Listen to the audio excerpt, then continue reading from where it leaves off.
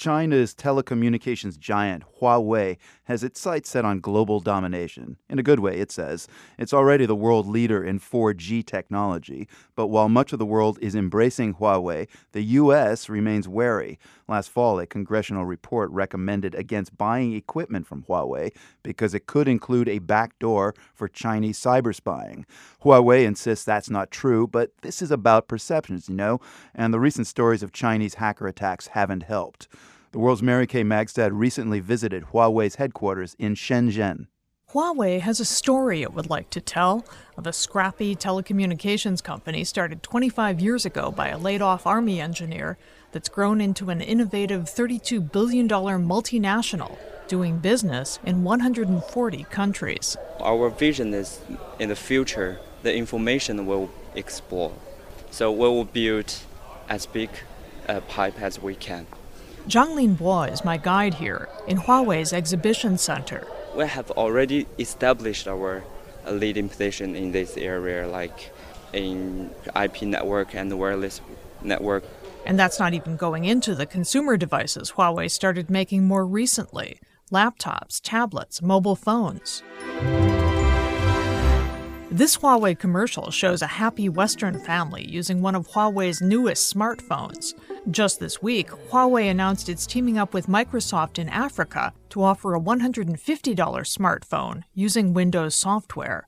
And for Americans, despairing of getting a consistent mobile phone signal, Huawei says it provides what it calls no-edge networks. So we're watching a visual where a guy is walking across from one area that's covered to another so that the signal never drops out. You guys should talk to AT&T. Yeah. Actually, we've been talking to AT&T. The political issue played out on Capitol Hill last autumn. Call the committee to order today.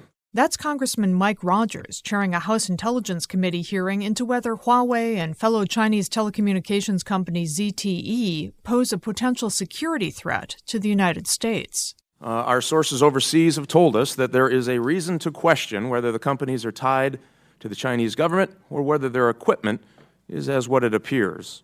Certainly there is vulnerabilities built into the equipment that appear to be there by design. The committee's report didn't cite any hard evidence that Huawei or ZTE had been spying, but speculated that they might in the future if the Chinese government leans on them.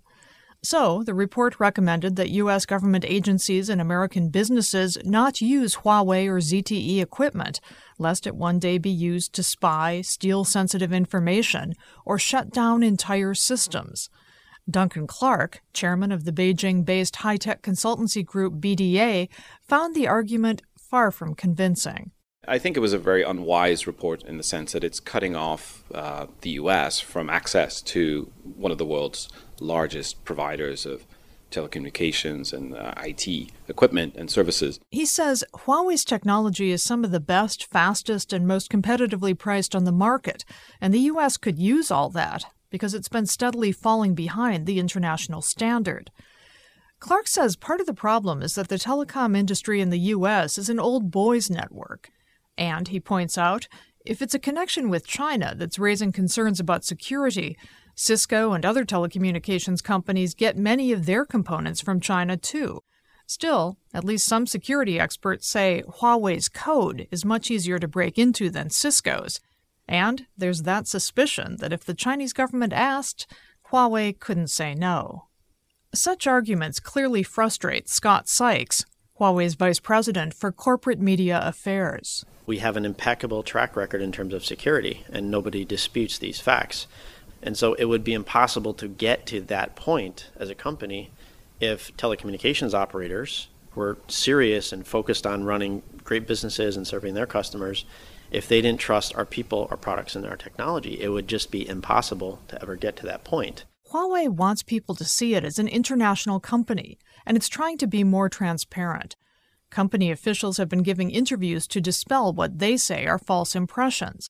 For instance, in terms of company ownership, 0% is owned by the Chinese government, if that's where you're going, just to be clear, says Scott Sykes. And he says the company's not working with Chinese military intelligence, and while, yes, it has a Communist Party committee, so do many foreign companies of any size in China, including Walmart. He says the committee at Huawei doesn't interfere in business decisions. But that doesn't mean it couldn't, goes the counter-argument, a compelling enough one that Australia and Canada have blocked Huawei from some contracts. India is wary too. Britain, on the other hand, has gone ahead, building a network with Huawei after doing its own security tests.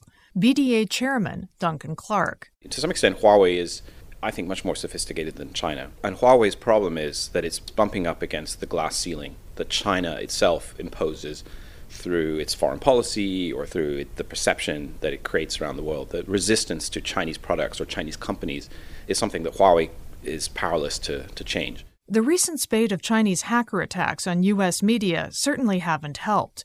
On top of all this, the U.S. International Trade Commission now has 2 cases pending against Huawei for patent infringement. If Huawei is found guilty, the products with patent issues would be banned for sale in the U.S., and that could affect any or all of Huawei's consumer product line. Still, Huawei doesn't give up easily. It's big in the world and wants to be big in America. But for all the allure of faster, cheaper, more reliable telecom networks and cool phones and pads and dongles, there's at least as much ambivalence about whether all this is a high-tech Trojan horse. Huawei is left with the unenviable task of proving a negative. For The World, I'm Mary Kay Magstad, Shenzhen.